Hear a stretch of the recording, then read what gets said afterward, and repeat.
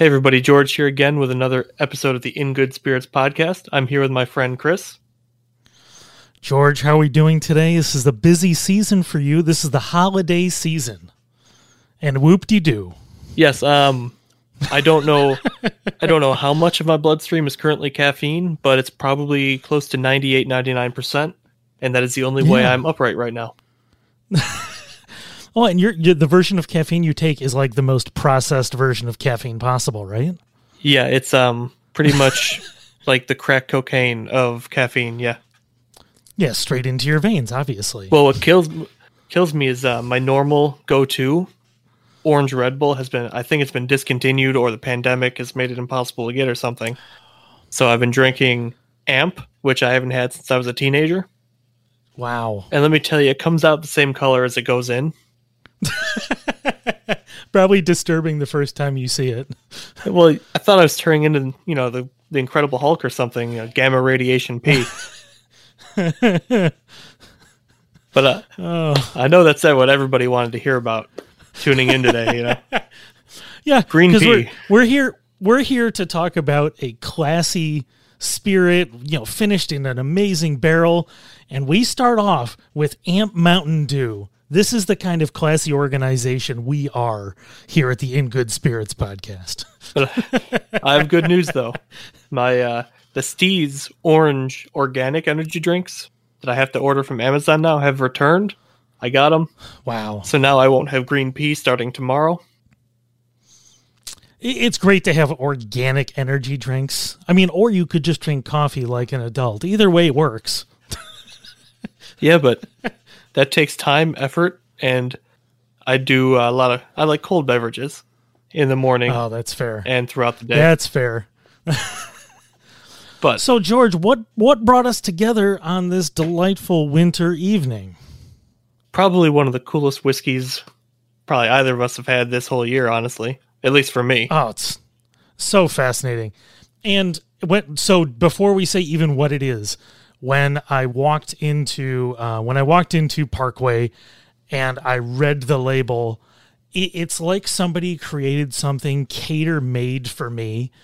Like there's like, oh, we want to bring him in specifically to buy this product. And I'm like, yeah, this was made exactly for me. There's almost nothing that caters to my level of nerdery about our region and about well-made spirits. And this is like everything I want all in one. Yeah, it really, they needed to put your face on the label. It's literally, it's the perfect whiskey for you. And I don't know what you thought of it yet, because we have not talked about it at all, but it's very much, it was made for you.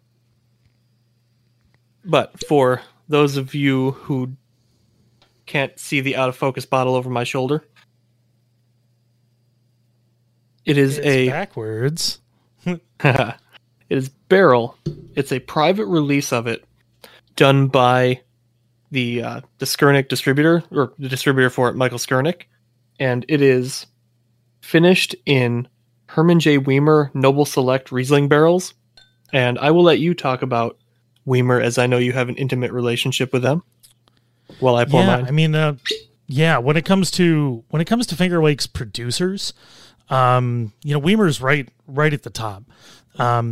They're, an old school, German started Riesling place, and it's their level of consistency, their level of dedication to making amazing wine in the Finger Lakes, from whites to reds as well. But when it comes to Riesling, there's not many places that are going to exceed their level of dedication and quality, either with the blends or with specific vineyards that they run. From the Josef to the Magdalena. I mean, it's amazing the level of dedication they have to Finger Lakes wines. This is on the west side of Seneca Lake, which that stretch of wineries from Ravines to Billsboro to Fox Run and Kemeter. It's just a murderer's row of Riesling with Weimer, right in there. And the fact that we have this Kentucky juice, right? This is bourbon from Kentucky. It is all Kentucky juice. However, I'll just read right off the text sheet. Oh, sure. BH11 private release whiskey is a microblend of Kentucky whiskeys aged up to 18 years in ex-bourbon barrels and then accented with a 5 to 10-year-old Kentucky bourbon and rye. It's then finished in the barrels we just talked about, bottled at 113.96 proof. The yield is only 28 cases and 4 bottles. Oh, and just to talk a little bit more about the finish, because we're going to talk about what this means inside the whiskey. But when they're referring to Noble Select, in this case, it's a late harvest Riesling. A lot of people know Riesling as an ice wine, meaning it was frozen and concentrated. This is more on the late harvest, which means it stayed on the vines longer, and they're referring to a noble rot called Botrytis that brings huge honeyed notes to a Riesling, which can be delightful if properly balanced. And, I mean, it's when you get a little bit of those Botrytis notes in Riesling, it can be just ethereal in its, those extra honeyed notes that gets added to the other, stony and, stone fruit notes that we get in our Riesling from the Finger Lakes. Who would have thought fungusy, moldy stuff would make such great wine, right? Oh, yeah, it's so awesome. Oh, man. But anyway. So when we're talking about this, they've got old Kentucky bourbon. They brought in younger stuff to keep it lively, which they say accenting with it. Really what they mean is they've got old bourbon and they've got younger stuff to bring the liveliness to it, so it's not overly smooth. They're trying to keep it a little bit sharp is what it sounds like. Yeah, it's kind of a similar principle to a lot of the High West stuff where, some of the older stuff, I don't want to say one-dimensional, but it's definitely dustier and rounder, and it's got a lot of depth, but it's also not... it's kind of just not quite fully well-rounded in that regard, I guess. So the younger stuff brings more excitement, a little less of the astringency of too much wood, because the unfortunate reality is American whiskey really isn't by design made to get that old without getting a little astringent. So the younger stuff definitely balances it out, and people like younger whiskey than they think they do is all I'm going to say on that one. No, I think it's generally true. It's easy to look at more is better, but more isn't always better when it comes to this stuff. We've talked about that before in other episodes. But I'm glad they did this because this I see George's face. I'm gonna do some smell. The official term, smell test for whiskey. The scratch and sniff. Wow. Yeah, I mean, it's you definitely get the the vanilla-y, bourbon-y, typical bourbon stuff, but there's so much going on in the nose. It's hard to even discern specifics, but that there's a wine influence here. Oh yeah, because the honey notes are huge on it, and definitely the bourbon itself is standing out way more than some of the rye they put in it. But I think what little does come through on the rye plays super nicely with the wine notes in there too, because it's a little of that grassiness, but it plays really nicely with all the fruit from the Riesling there. Yeah, and I am getting some fruit on the nose. It's hard to discern what it is, but it's everything's bright on the nose. You get a little bit of that deepness from that, like the honeyed wine, but everything else is very bright on the... George has found a visitor for those on the audio version. He's getting his face cleaned very nicely by his beautiful pup there. Yeah, it's been a few months since we've had a chance to record, so of course everything possible is gonna go however. Ooh.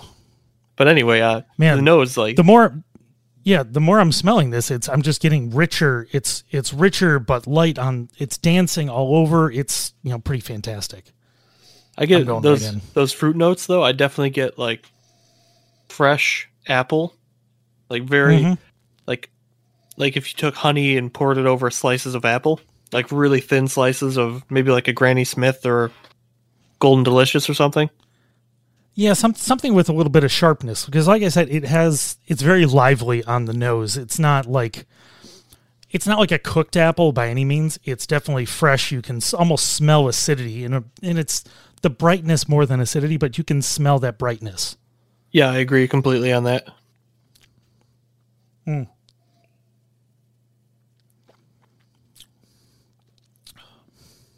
Wow.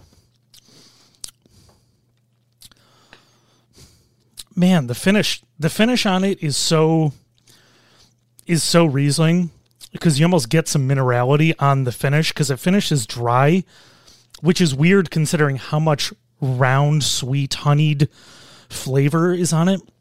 But it goes quick. It doesn't linger for too long. This isn't syrupy like it could be if it was an ice wine. You know, if it was in a thicker barrel, but you get that Riesling finish. You still get that dry honey, but you get a little bit of that minerality at the end, which maybe it's suggestive, but I don't know. It finishes so cleanly. It really does. Even though we skipped over the palate on that, there's a lot to say about the finish here, because yeah, it's got the minerality. It's got the spice of the rye comes through a little more. The bourbon definitely rounds it out with a little bit of carameliness, but it's very Riesling minerality and rye baking spice. And it just comes out so dry, but it lingers too. You're tasting it for a while. Yeah, and you get some of that oxidation. You know, that longer late harvest part of it. You get a little bit of that. It rounds everything out at the end. But you're right when you're talking about the main part of the palate. This is not a thick textured. It doesn't have a lot of texture to it. You know what I mean? It's not thick. It's not coating your palate. Considering how high a proof it is. This is what, 114 we talked about? Just under, yeah, like 113.96, I think it was. Yep, 113.96. Considering the proof, it doesn't linger too long. I mean, it does, because it has a long finish, but it's not rich on the palate, although the flavors are, that first hit it's sumptuous. It's really, really nice. Yeah, without being overly heavy or rich, it's got a lot of depth to it, though. Like, there's just layers and layers and layers of flavor there, but it's not cloying. It's not overwhelming. It's not over the top. It's very elegant. Yeah, and it's weird now that we talked about that drying effect. Like, I'm getting drying effect on the top of my palate, at the back of my mouth. It finishes so interestingly dry. And this isn't the kind of thing that's common. Like, you don't see bourbon finished in Riesling barrels much, if at all. And the fact that we get to try something like this is a credit to, the flexibility that they've developed to try different stuff like this versus, just the classics, finishing in red wine casks, finishing in port, finishing in sherry, finishing all this stuff. I mean, I've never seen something quite like this. Yeah, I have seen a Riesling barreled whiskey before. I never got to try it though, because I believe it was a contract job by a Finger Lakes distillery for I don't believe it was actually available in New York or something. I don't remember, but so I never got to try it, but if it tasted anything like this, I'm sure it was incredible. Oh yeah. But it's not for everybody, because I know there's a reason those are the common things, because you know what you're getting with sherry, you know what you're getting with port, you know what you're getting with all that stuff, even though there's different versions and all that, but you're getting those huge oxidated fruit notes. You're getting that boldness. You're getting, Bordeaux, like that one, that Irish whiskey we tried. You're getting all those huge notes. While this, even though it brings a lot of character, it colors it a lot, but it doesn't dominate the flavor profile. Right, and I think a big part of why we don't see that too, though, is there's not a lot of Riesling done in barrels anyway. No, it makes sense, and especially here in the Finger Lakes, we don't do a ton of barrel aging. A number of places do, and it's welcomed when they do, especially when it's done, with aged casks. Nothing new. Yeah, oak. no new oak. It would dominate. Those forge Rieslings, those all see oak, but it's definitely relatively neutral oak by the time it sees it. But I grabbed. Not to pivot this into a wine podcast, but Forge Cellars. Again, one of the absolute top of our Riesling producers here in the Finger Lakes. Actually, just got, I think it was number 31 on Wine Spectator's top 100 list for 2020, which is amazing. That was actually one of the single vineyards too, wasn't it? I just don't remember which one was. No, that's the Classique, actually. The Classique. Okay. So that's so Forge does single vineyards as well, and then a Classique, which is their blend, but it's every year super consistent. And if you're a Riesling fan, and if you like wine, you should be a Riesling fan. Not to tell you what to like, but and if you can find this, if you're in our area, you should be able to find it. But get some, have some. You're gonna want to drink this. It's a phenomenal Riesling every year. Same with our Pinot Noir, but again, before we go too much into wine again, let's talk about the palate on this whiskey, the actual, the meat of it, because it's definitely elegant, it's delicate, it's not overly cloying, but, despite not being cloying, there's, honeysuckle, honeycomb, more honeyed fruit, caramel, vanilla, a little bit of, a eucalyptus-y baking spice. Yeah, the baking spice is surprisingly present, but not on the front palate. It hits in the mid range of the process of the whiskey itself. But right away, you're right, that honeysuckle, you're getting that floral, but not, again, it's not over the top. This isn't like drinking elderflower liqueur. This isn't like anything like that. It's everything in balance. Absolutely. Yeah. And it's interesting as your palate acclimates to the high proof, it gets a little drier. That sweetness dissipates a little bit as you're repetitively hitting it. But that first sip I had was that huge boost of that honeyed, lightly floral, all that stuff.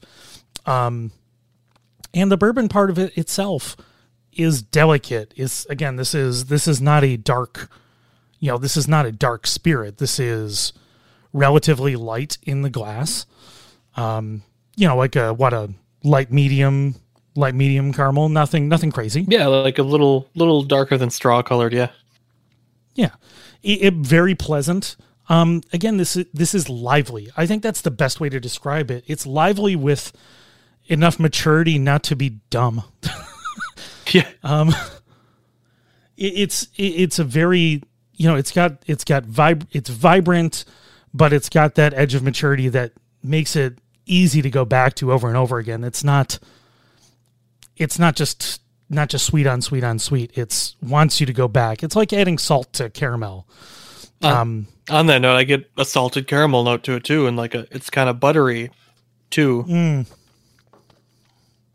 I think buttery makes a lot of sense in that middle. The first flush over your palate, but that right after the first flush is very rich. And again, we're picking that richness out of something that moves and dances on your palate. This isn't like a aged, some of the aged rums that are just butter on butter on butter. This is notes along the path as it bounces around your palate. Wow. Something else I kind of get. Have you ever had a Sicer before? I don't think so. Or maybe I have, but it's a co-fermentation of honey and apples. Well, apple juice or cider, rather. Interesting. Now that you mentioned it, maybe I had it once, but not in any way I can recall. I've had a couple local made meads. I think out in Medina, where I had some that were pretty well made, but not many around here. I'll have to get you a few. But Sicer's really cool, and it's got like a honey appley taste to it because obviously it's honey and apples. But I definitely get, especially because of the acidity from the wine, definitely comes through a lot. Man, this is a really special product. It's hard to,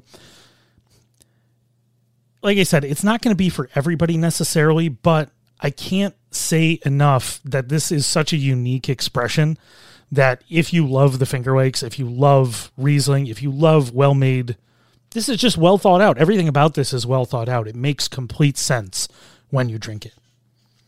Yeah, it's damn near perfect in its own way. Yeah. And this is the kind of thing I'll be so happy to share with people, to show them this is where you can go with a little bit of creativity. This is where you can go with a little bit of forethought. It's not just big bourbon to be big. This is unique. You're not going to see almost anything like this on any shelf. Yeah, you're really not. And also the added bonus, you get to say, if I were in a bottle, this is me.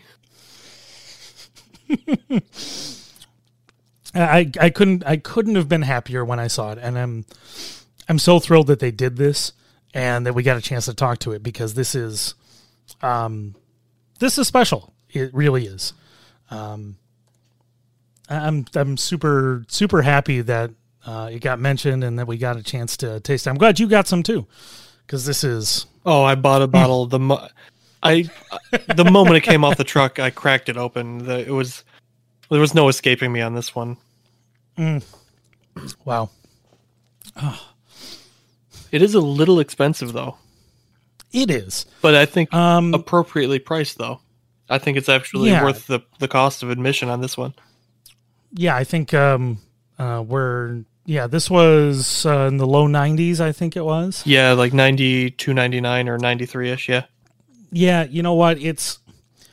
You're not going to see expressions like this mixing, old age bourbon, new, unique barrel expression blended specifically to make this work. You have to pay for something like this. You're not going to get this at the easy, comfortable price points in the 40s or anything like that. You have to pay for uniqueness of this kind. That's exactly it. To have a meal from a Michelin star restaurant, you're paying for a Michelin star. Period. Full stop. Yeah, no doubt about it, and 100% worth it.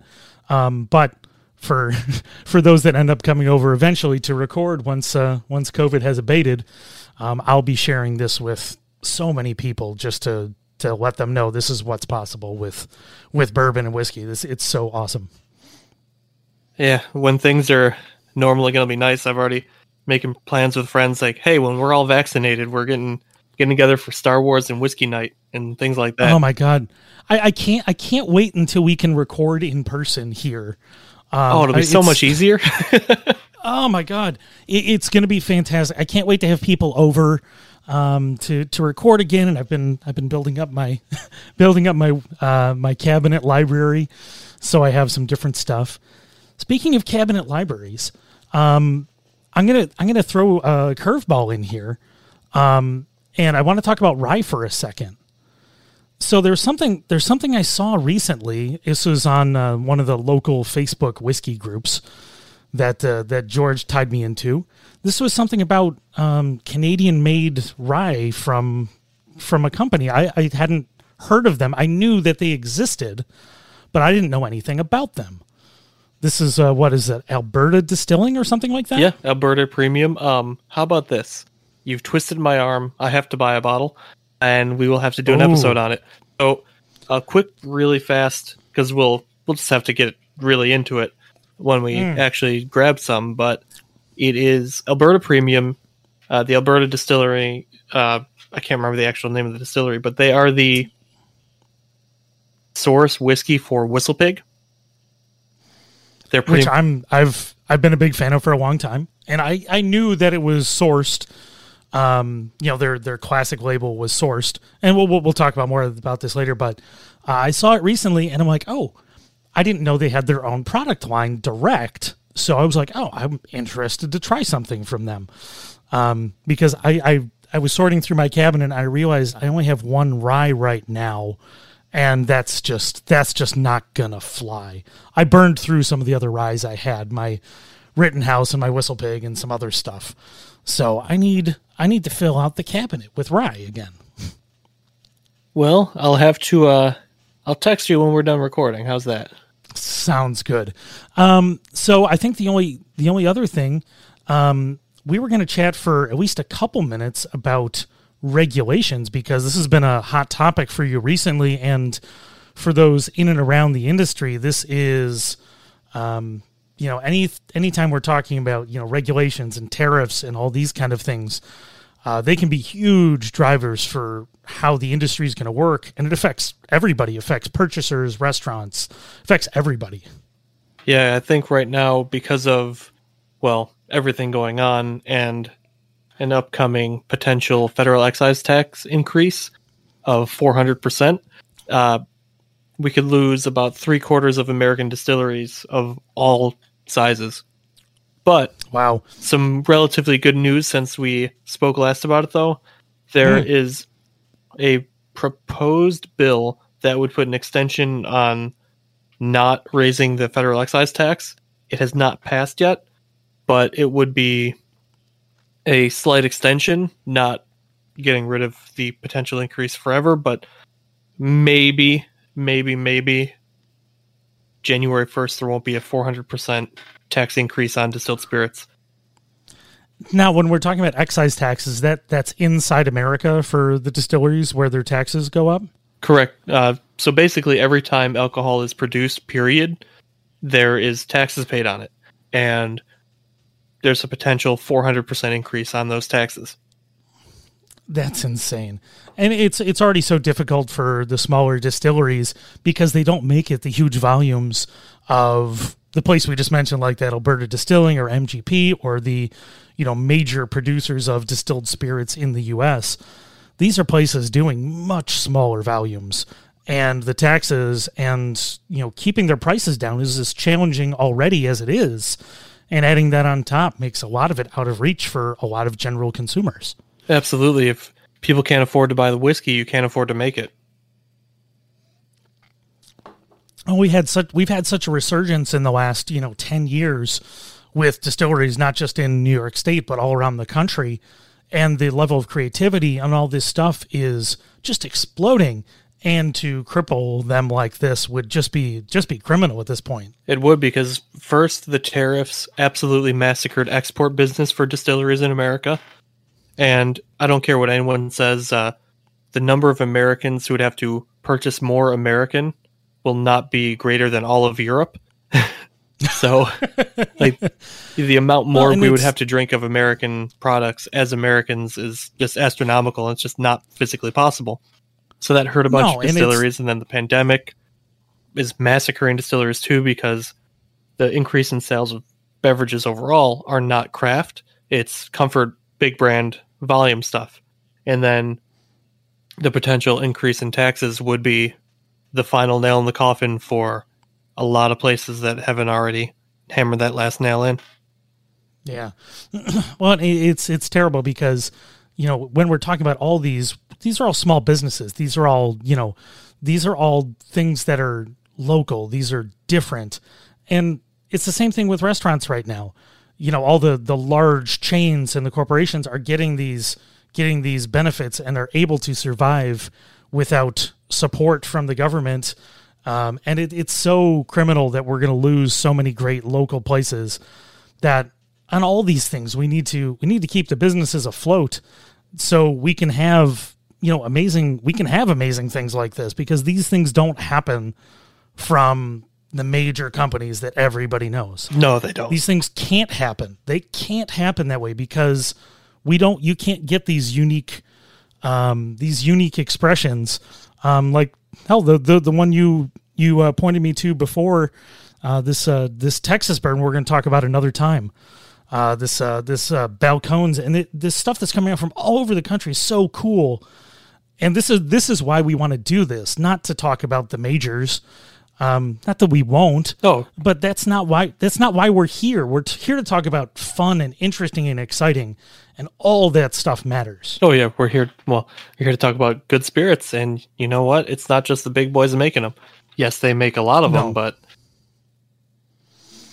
they do. But well, we'll talk more about taxes another time because this topic will never go away. no, never. But what we can say for sure is that this expression of barrel, if you want to look it up online, by the way, this is their BH11 blend. And this is their Kentucky whiskey finished in Herman J. Weimer Noble Select Riesling barrels. If you do find it on the shelf, I could not recommend it enough. It's so well done. And if you're into well-made blends, they've got so many different options on their website, depending on what you can find in your local store. I've had a couple other samples at tastings, and I've never had anything that I thought wasn't worth its time. Or not worth the cost either. Their stuff is definitely not cheap, but it's one of those rare instances where, you know what, this is worth every penny of the $90-something it was. Absolutely. Well, I think we're going to close out this episode of In Good Spirits. George, where can people find you on the interwebs? Find me at Whiskey Jedi with the E on Instagram. If you find the guy without the E, it's not me, but I'm following him now too. And you can find me at Stromy on Twitter and Instagram, Food About Town on Facebook, and you can also find me on the Food About Town podcast. I recently released an episode with Amy McAmer from Herd Orchards, which was an amazing conversation, and hoping to record a lot more soon. It's a beautiful time to catch up with people, so everybody be good to yourselves and drink good spirits. Cheers. Cheers.